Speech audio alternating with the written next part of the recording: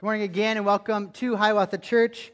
Church, you sounded really good singing. It's banded great as always, but welcome to summer at Hiawatha, where we move from 2 services down to 1, which has been a great rhythm for our church. We're able to gather together, see people we haven't seen in a long time because they go to the opposite service, give a bunch of our volunteers and ministries a bit of a break since we moved to 1 service, and we just get to have a full sanctuary and lots of energy and volume when we sing. Thanks for squishing a little bit this summer, for dealing with an AC that breaks 3-4 times in a month-long period there. And it's also really great to have the De Bruins here. We like to say this often. If you don't know our global missionaries, if you haven't met them before, they want to meet you. They actually do want to meet you. If you don't know them, it could seem awkward to go up to a stranger and say, "Hey, I'm this person. I just want to introduce myself." But they like that. They are members here at Hiawatha. This is their home church.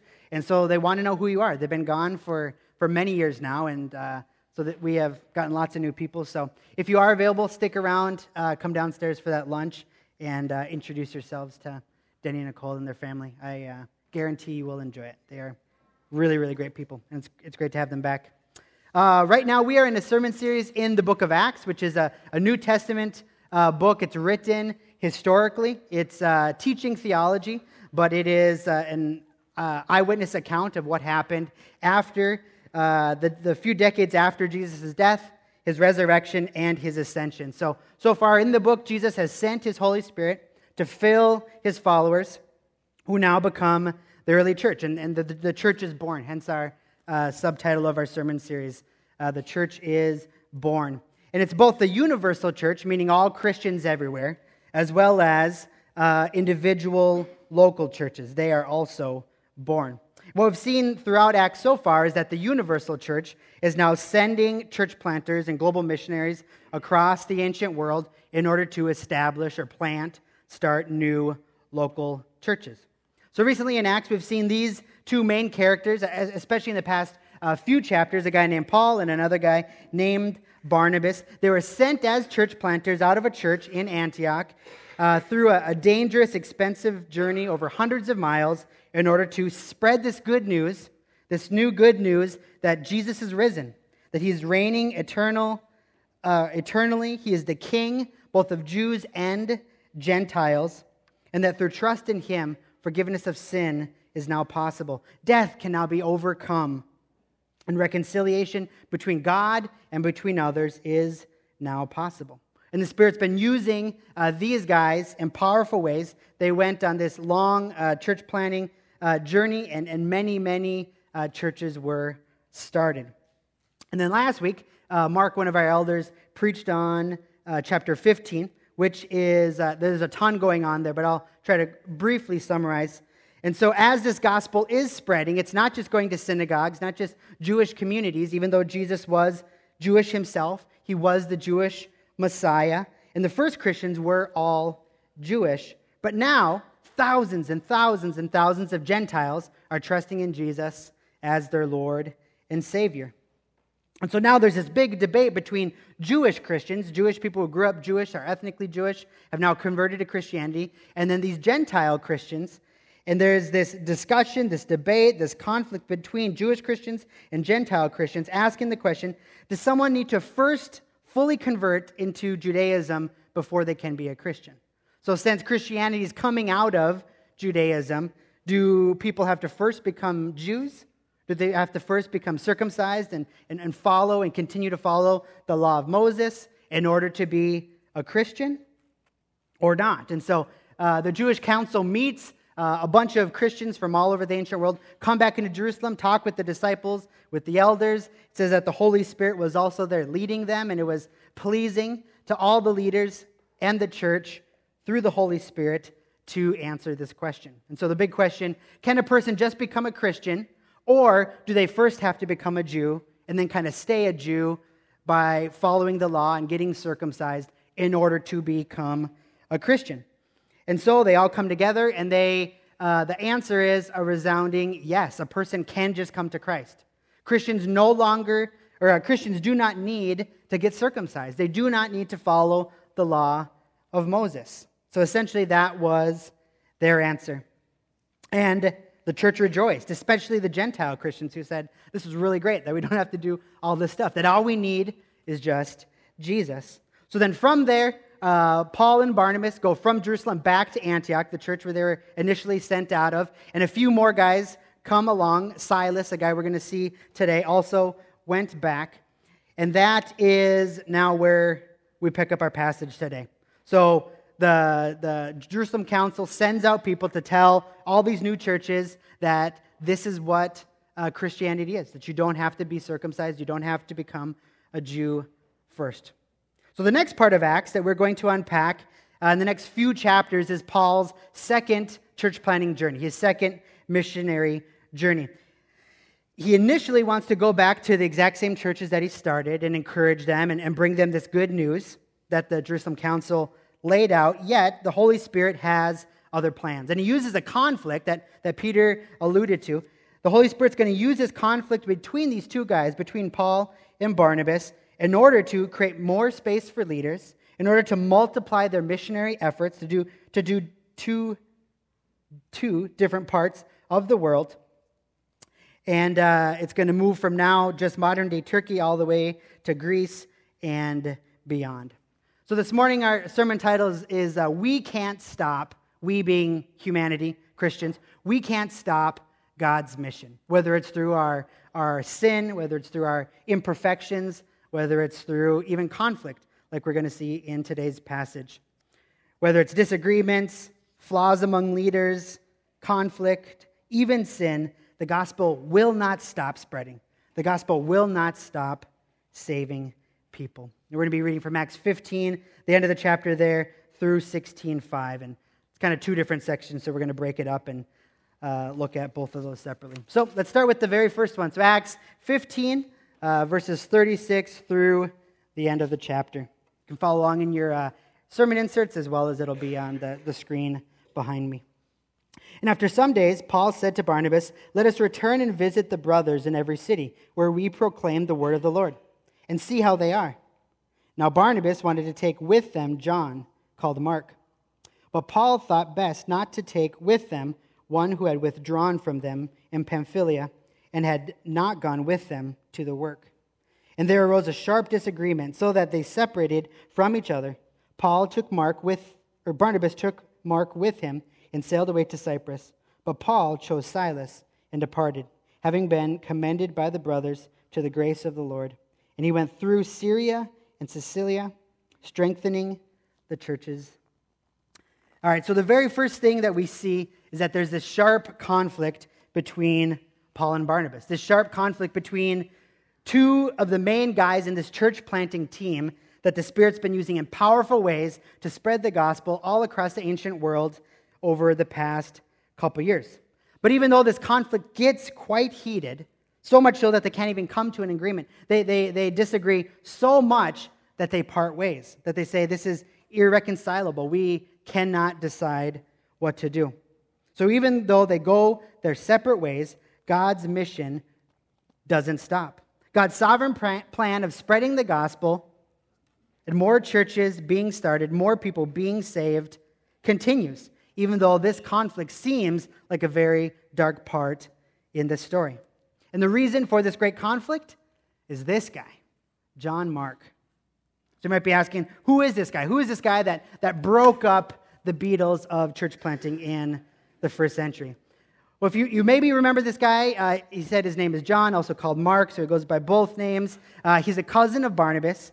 His mom is a lady named Mary, and it was in Mary's house that the church was meeting at, if you remember a few chapters ago when Peter was in prison and the angel came and broke them out, and then Peter went to the home. That was John Mark's mother, Mary, her home.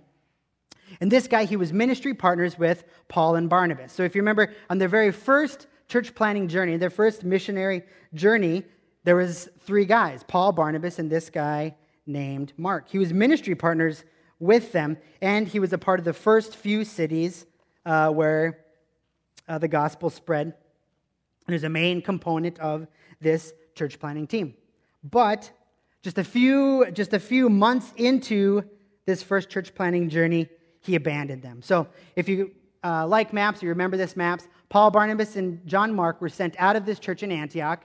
They went to Cyprus and planted churches here, and then they go up into this region here. And this is where John Mark abandons them. So he even gets his own little line where he just ditches them and sails back to Jerusalem all by himself. So you probably remember that a few chapters ago that's what John Mark did. And that's why Paul is so, why he's digging in his heels.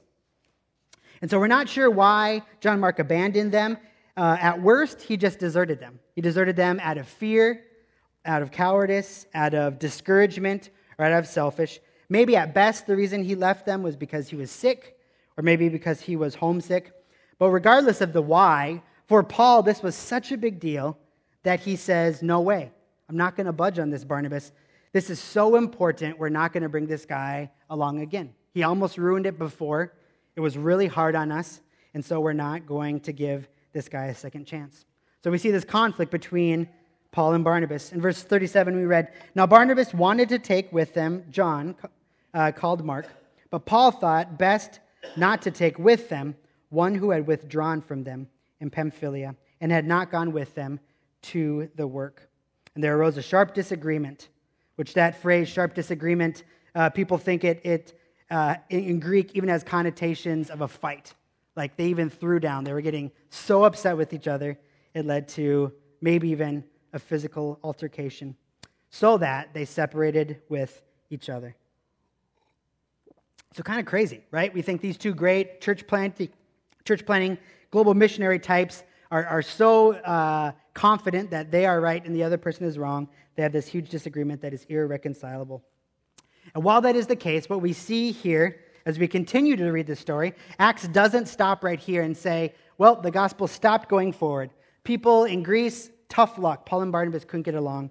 But what we see is that God's plan is not thwarted neither by our sin nor our weakness. So whether this conflict was a ton of sin or whether it was just strong disagreement without sin, that it's not clear which it was, regardless of those, God's plan is not thwarted by our sin or by our weakness. So while this conflict was so severe that they couldn't agree to an agreement and did part ways, God's plan continues. The gospel still goes forward. It still encourages new churches. It still starts brand new churches, and believers are encouraged and built up. So Barnabas takes John Mark. If you remember, Barnabas' name means son of encouragement. So Barnabas is a guy that loves others, that is great at encouraging people, that probably wants to give others second chances, including this John Mark that he loves, who's also his cousin. So Barnabas takes John Mark, and they sail to Cyprus, which is that island that we saw, first place Paul and Barnabas went when they did their first missionary journey. And then Paul takes a new guy. He takes this guy named Silas, who initially was a leader in the Jerusalem church, and they head north into a different area. And so the Spirit uses both of these men and both of their missions, even despite their sin and weakness. So despite Paul and Barnabas and their ministry being written about in the actual Bible, you might think, hey, I've really arrived as a leader, as a minister, if my work gets written about in the Bible. But that's the case for these guys, right? And we hear about this often. Maybe you struggle with this too. We often glamorize the early church, right? We look at what's written in the book of Acts. We read about what's going on in the early church, maybe the first couple centuries, and we think, wow, they really had it together. That is where it's at. We have to get back to the early church. They were so close to Jesus' life, just a few years or a few decades away. They were so pure. The Holy Spirit filled them in such great ways. And while all that is true, that God was doing some incredible and world-altering things through the early church, the author of Acts, the guy named Luke, he does not let us be fooled to think that the early church was perfect. Luke gives us a look behind the curtain of what's going on in ministry and in these early churches. Over and over and over again, we've seen the messiness, the sin, the brokenness, the flaws, the conflict that's going on in the early church, including even with some of the leaders. The history of the church in the first few decades is not whitewashed by the book of Acts. And in kind of a strange way, this brings us encouragement. right? If you are in this room and you're not a perfect Christian, or you're not a perfect leader, or you're a part of a church that's not perfect, this can bring us some comfort, right? It's not just us that get annoyed by people in our church. It's not just us that have imperfect leaders or have conflict within our church. The apostles, the first church planters, the first missionaries, the early church, the characters in the Bible, in the New Testament, and here in the book of Acts, they were all imperfect sinners, just like us, saved by grace. They weren't superheroes. They were just sinners that God chose to forgive and to use. So while we can learn a lot from them and their stories, and hopefully you're being very encouraged as we go through the book of Acts, let us see that let us see that people, even like Paul, who wrote half of the New Testament, that even if he is your ministry partner, there still can be conflict. We're all still sinners in need of grace. We're all in the process of being sanctified. We're all in need of forgiveness from God and from others. So give each other grace. Give your leaders grace. Give your church grace. Give people in your family, in your community group, and in whatever ministry you volunteer in, give them grace, knowing that we are all sinners in need of God's grace. And even with this sober reality that we are full of sin and that we are broken, we see that God still has a beautiful plan and that it's not ruined, that his plan of building, growing, and sustaining churches continues. Despite imperfect servants, Jesus' gospel continues to go forth more and more. More people are baptized. More churches are started. More Christians persevere. And not only is God's mission not thwarted by our sin, our weakness, or our conflict, but we also see here God uses imperfect and flawed people for ministry.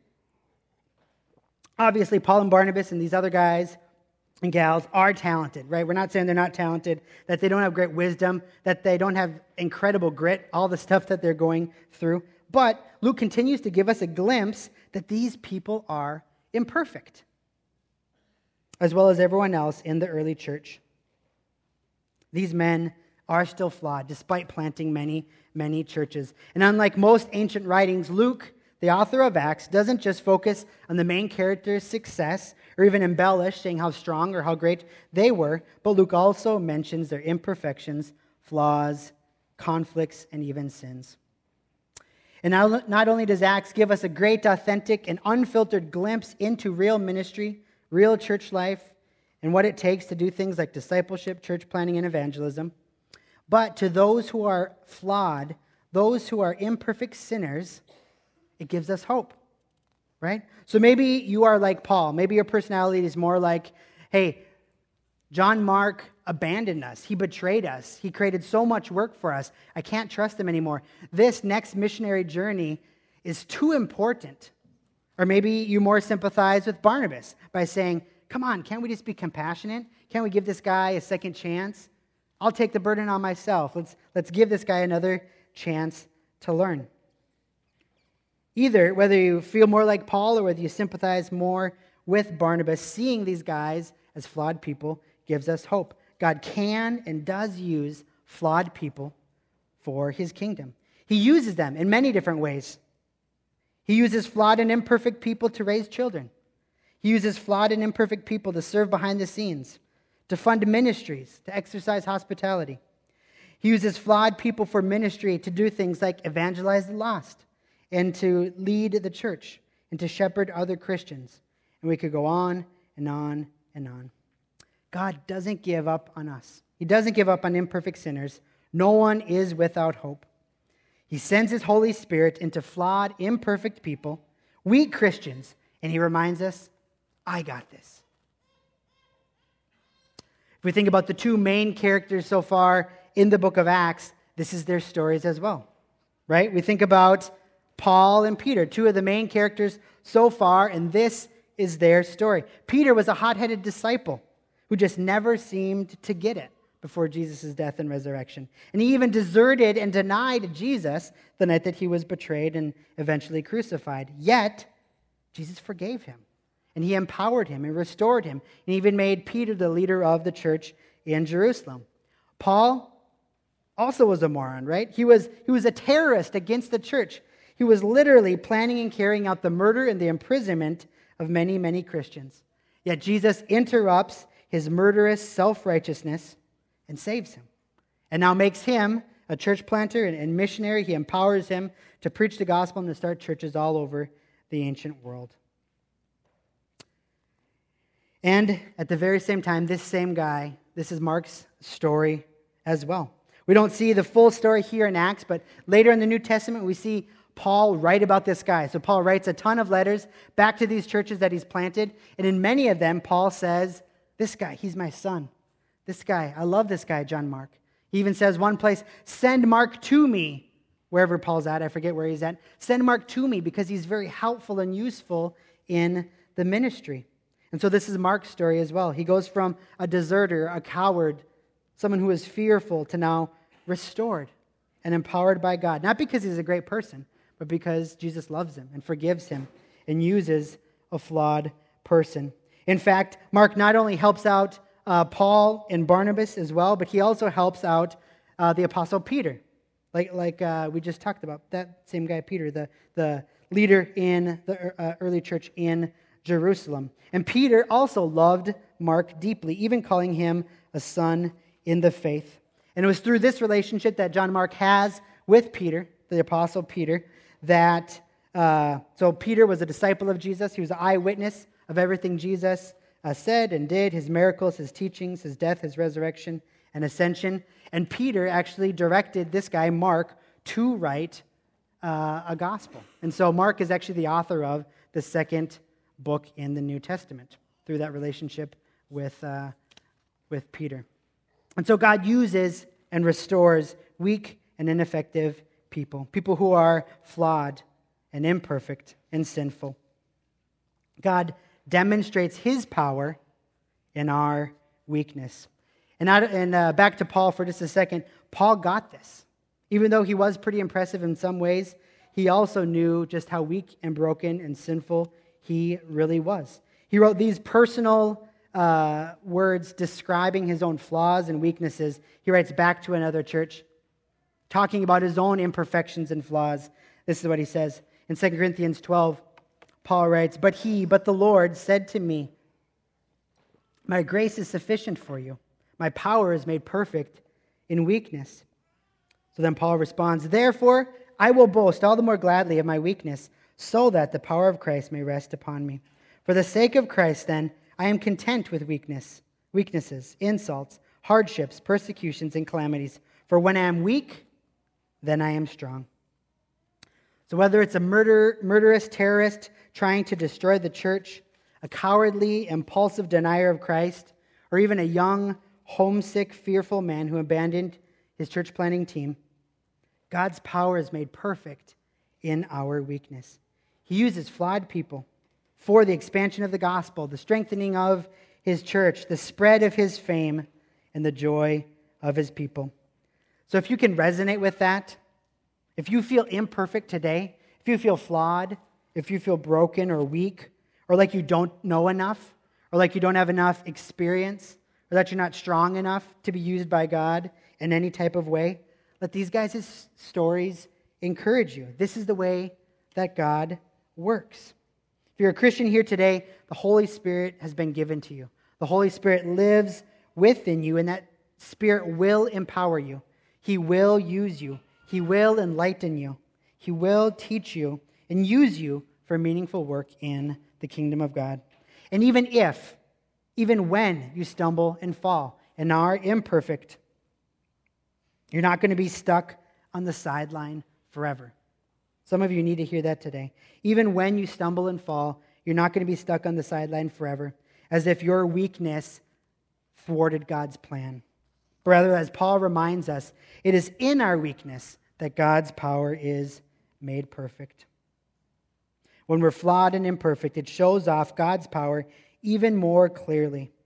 And in all of this, we see the gospel displayed. When weak people are used by God, we see the gospel demonstrated. Undeserving men and women being used by God for eternal and meaningful work, not based on their impressiveness or power, but just because God loves them. just because his Spirit is inside of them, and just because he wants to give them more and more of his grace. Our story continues. The next part of our passage, as these new two church planting teams split now, a new character is introduced into our story. So Paul and this new guy, Silas, they leave, they go north, and they head to Derbe and Lystra. So two cities that Paul had actually went to at the end of his first church planting journey. And our story picks up there. Chapter 16, verse 1. Paul came also to Derbe and to Lystra. A disciple was there named Timothy, the son of a Jewish woman who was a believer. But his father was a Greek. He was well spoken of by the brothers at Lystra and Iconium. Paul wanted Timothy to accompany him, and he took him and circumcised him because of the Jews who were in those places, for they all knew that his father was a Greek. And they went on their way through the cities. They delivered to them for observance the decisions that had been reached by the apostles and elders who were in Jerusalem. So the church was strengthened in the faith, and they increased in numbers daily. So the next part of our story, as we move into Paul's second missionary journey, a new guy shows up. We have a new character that enters that's super important. We'll see him not only throughout Acts, but also throughout the New Testament. This new guy, this new younger guy named Timothy. He joins Paul and Silas and their church planting team. So who's this guy? So Timothy, we're just meeting him now. He's from the city of Lystra, where Paul was before, and probably converted when Paul, on his first missionary journey, when he went to this city, preached the gospel and planted a church. So this guy, Timothy, his father was a Greek who was not Jewish, so a Greek who did not believe, and his mother and his grandmother were Jews who did believe, Jews who became Christians and knew the scripture really well. And then this guy, Timothy, he had great spiritual maturity we just read about. So Paul comes back to the city where he started a church, and you see this guy kind of rising to the surface again, not because he's special, but because the Spirit is empowering this guy, maturing this guy, using this guy. And Paul says he's going to replace John Mark. He's going to be a part of our next church planting journey. So Paul brings him along. We actually see this guy throughout the New Testament. Like I said, he's described as being deeply loved by Paul. He's described as a son in the faith and a fellow co-worker. And this is the guy later on in the story who is a leader in the city of Ephesus. And Paul writes 2 letters back to him telling him how to establish and establish elders and encourage and grow the churches in the city of Ephesus. So if you've ever read the New Testament books of 1 Timothy and 2 Timothy, they're written by Paul, written back to this guy later on in the story as he leads the church in Ephesus. So that's who this guy is. He's going to be a main character in the story for this next missionary journey, and we'll see a bunch of him. But I bet you guys are all wondering, what was going on in verse 3? What a weird verse 3, right? Verse 3 said, Paul wanted Timothy to accompany him, so he said, Timothy, you're going to be a part of our team. Join us. Take John Mark's spot. And so Paul took Timothy and circumcised him because of the Jews who were in those places, for they all knew that his father was a Greek. Strange, huh? So I can just imagine this conversation that's going along. Timothy, you want to come with us? We're going to have this great adventure. We're going to go all over the ancient world. We're going to spread the gospel. We're going to plant churches. There's just one thing. I'm going to have to circumcise you. Oh, no, now you're out? You don't want to come? Sorry, you already signed the contract. So what's going on here, right? Not just funny, but also strange or crazy. So first of all, just the strange part of it, you might just be wondering, circumcision, that's weird. What's going on? And very simply, there's so much more we could say about this, but very simply, circumcision was the covenant symbol between God and his people, Israel. So it was a marker that a male was a Jewish person. So that's strange, but that's just what it was. So if you were circumcised, it demonstrated that you were a part of God's people, that you were a Jewish person. But second, you might just be asking, hey, that I was here last week, I heard what Mark said, or you just recapped it just a few minutes ago. All the church got together and said, no, Christians don't have to be circumcised before becoming Christians. Christians don't have to become Jews and follow the law to become Christians. So what is Paul doing? Did he forget? Does he just want to test Timothy to see how strong he was or how determined he was. But even though it's strange, here in Acts 16, we get the reason why. So, what Paul's doing here then, he's not contradicting what the Jerusalem Council just taught, but he knew that if Timothy was going to accompany him in this new church planting missionary type journey, he knew that Timothy's uncircumcision would continually be a barrier to ministry. So this has nothing to do with Timothy's salvation. Timothy's saved. He is a believer. That is secure. So it has nothing to do with that, but rather, Paul knows that Timothy's from this region. He's well known. Everyone knows that his father is Greek and that Timothy is not a full Jew. He's both Greek and Jewish, and that he hasn't been circumcised. Paul knows that Timothy's uncircumcision is immediately going to put up barriers. Paul knows, hey, we're going into this region, and we're going to plant churches here, and my main strategy is to first go to synagogues and to preach to Jews and tell them, Jesus is the Messiah, the one we're looking for. But he knows that if one of his main guys who's helping him do this is not a Jewish person, is Greek, immediately they're going to say, whoa, hold up. Not even going to listen to you, Paul. Who is this guy? This guy is not one of us. And so Paul and Timothy together decide, for the sake of more people hearing the gospel, for the sake of removing a barrier that will immediately put plugs in people's ears, he's going to become like a Jew in order to try to reach these Jewish people. He chooses, Paul and Timothy together, they choose to remove a barrier that would keep the gospel from reaching many people. So Paul and Timothy literally choose to remove this barrier.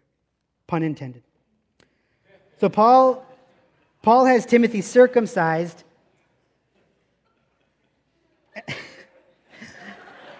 So Paul has Timothy circumcised as a sign of respecting his Jewish brothers and sisters, his ethnic Jewish brothers and sisters, and as an attempt to keep the unity between Jewish Christians and Gentile believers. He doesn't want to create any unnecessary burden to the ministry that they're about to do. And we see throughout the book of Acts and in the rest of the New Testament, Timothy had an incredibly successful ministry among the Jewish people and non-Jewish people as well. He was someone that the Spirit used in great ways to bridge Jews and Gentiles, Jewish Christians and Gentile Christians. And so we see both wisdom as well as the Spirit using this very strange type thing. So here we are seeing Paul and Timothy's deep conviction that we can give up not just our comfort and our preferences, but as Christians, we can give up our own rights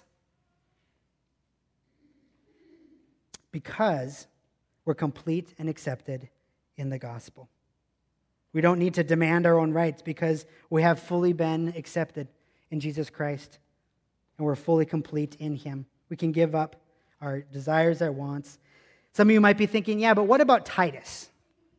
Some of you maybe know there's another guy named Titus. Very similar story to Timothy's, actually. Titus, another pastor in Crete, actually. Paul writes a letter to him, the book of Titus, in the New Testament. And the crowds also want Titus to get circumcised.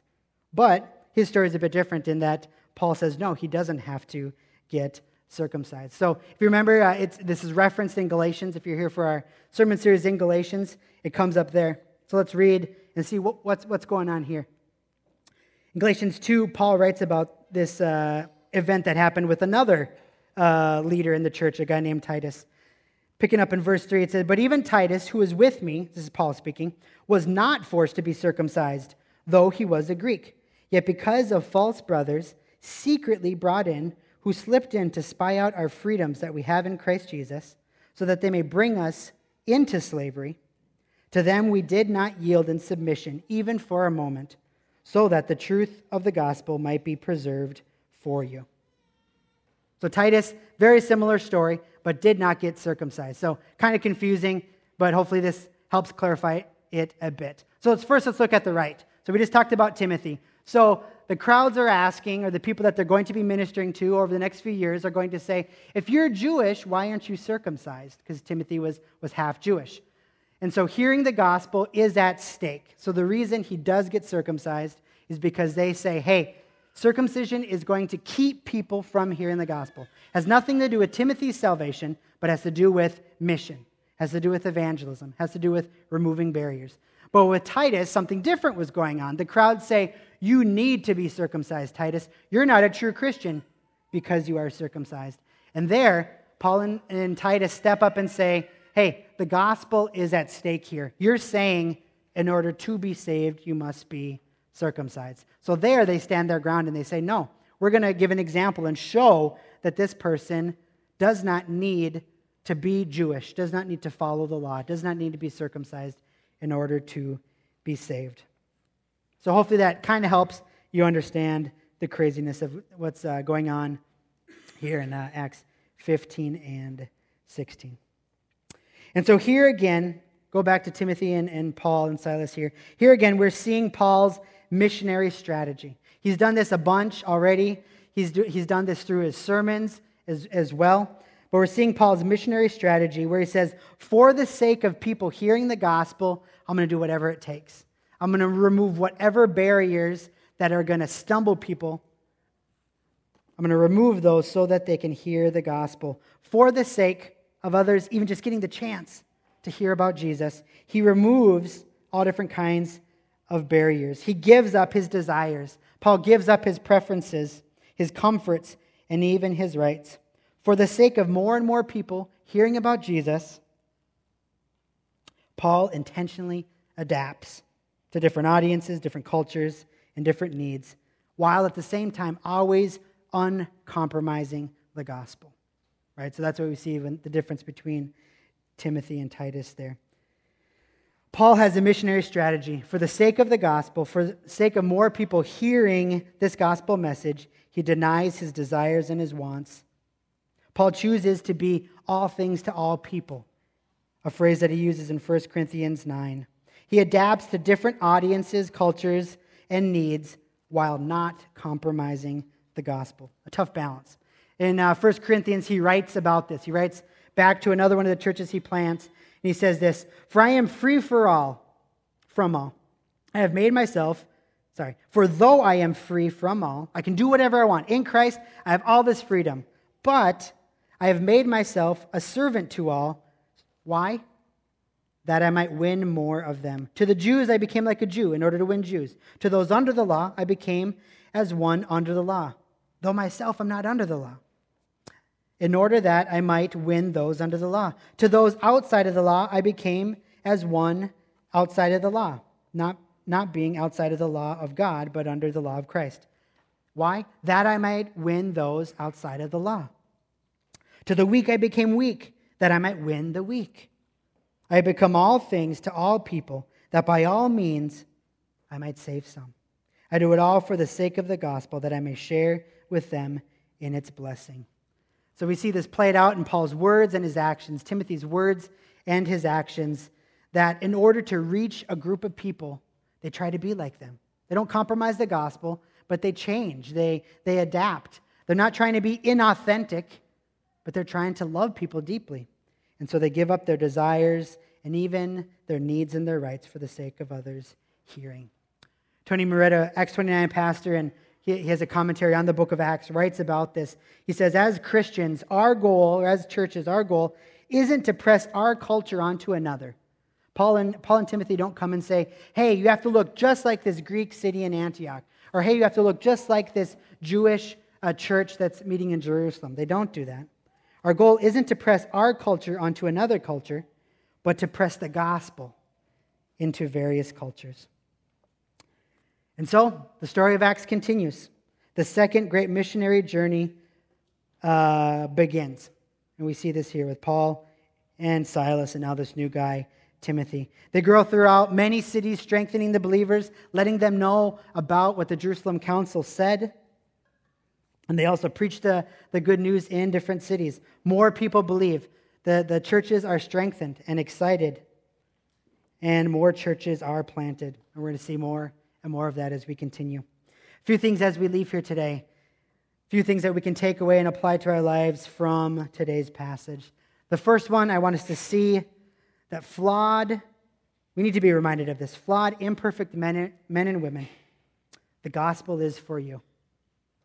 So if you resonate with this at all, if you're honest with yourself at all, and you just know your flaws, you know your imperfections, you know your fears, your sins, your past, let me tell you, the gospel is for you. The gospel is good news for flawed and imperfect people, both for our salvation and even beyond that, out of that, also for the power and the motivation to do ministry. You don't have to be the best speaker, the most experienced, the greatest Bible knowledge in order to be used by God for ministry. The gospel is for us, flawed, imperfect people, both for our salvation and for the power and motivation for ministry. Philippians 3, Paul again, writing to a different church, writes about this. He says, he reminds Christians, in Christ we can be found in him, not having a righteousness of my own that comes from the law, but a righteousness that which comes through faith in Christ, the righteousness from God that depends on faith. So we don't have to be perfect. As Christians, or if you're not a Christian, you don't have to be perfect. You don't have to be righteous. You don't have to fix yourself in order to come to Christ. We don't have to be perfect because he was. Jesus was perfect. And if we trust in him, his perfectness, his righteousness, his holiness is gifted to us. We get to wear it. It becomes our own. Because Jesus was perfect, if we trust in him, we are righteous. We are perfect. And secondly, just like Paul and Timothy and Barnabas and Silas and John Mark and many of the characters in Acts did this, but even more importantly, like Jesus did this, let us deny ourselves and sacrificially remove any type of barriers from non-Christians in our lives. Looking like Jesus, right? Not only did the characters in our story do this, but Jesus did this, right? And so denying ourselves, giving up our wants, our desires, even our needs and our rights for the sake of winning more, for the sake of removing barriers that keep people from hearing the gospel. We need to do this, Christian. This is going to be a sacrifice. It's going to be hard. It's going to be costly. It's going to entail us being uncomfortable. It's going to entail us not doing what we want to do with our time and our treasure and our talents and our resources. And this is also going to include us not clinging on to our needs, not clinging on to our rights at times, so that others may hear the gospel. And in doing so, they will also not just hopefully hear the gospel, but they will see the gospel even demonstrated in how you're giving up your own rights and wants and needs. When they see you and me and us, individually and as a church, giving up our stuff in order to become more like them, in order to be kinder to them or closer to them, when they see that happening, it will show them a tangible, visible picture of what Jesus did, right? Jesus didn't shout from heaven as the second person of the Trinity, believe in me. But he actually became like those he was trying to reach. Let's end with reminding ourselves to do this, deny ourselves, Hiawatha Church, and sacrificially remove barriers as we move towards people with the gospel message. But let's end with someone, Jesus Christ, who did this 1 billion times better than we could ever do. And let that be the motivation and the power for us to do this. In Philippians 2, 3-8, we read about Jesus doing this, denying himself, removing his own power and his comfort in order to reach those that he loved deeply, in order to become like those he was trying to save. In Philippians 2, 3-8, we read about Christ. First, it says to the church, "Church, do this. Do nothing from selfish ambition or conceit, but instead, in humility, count others more significant than yourselves.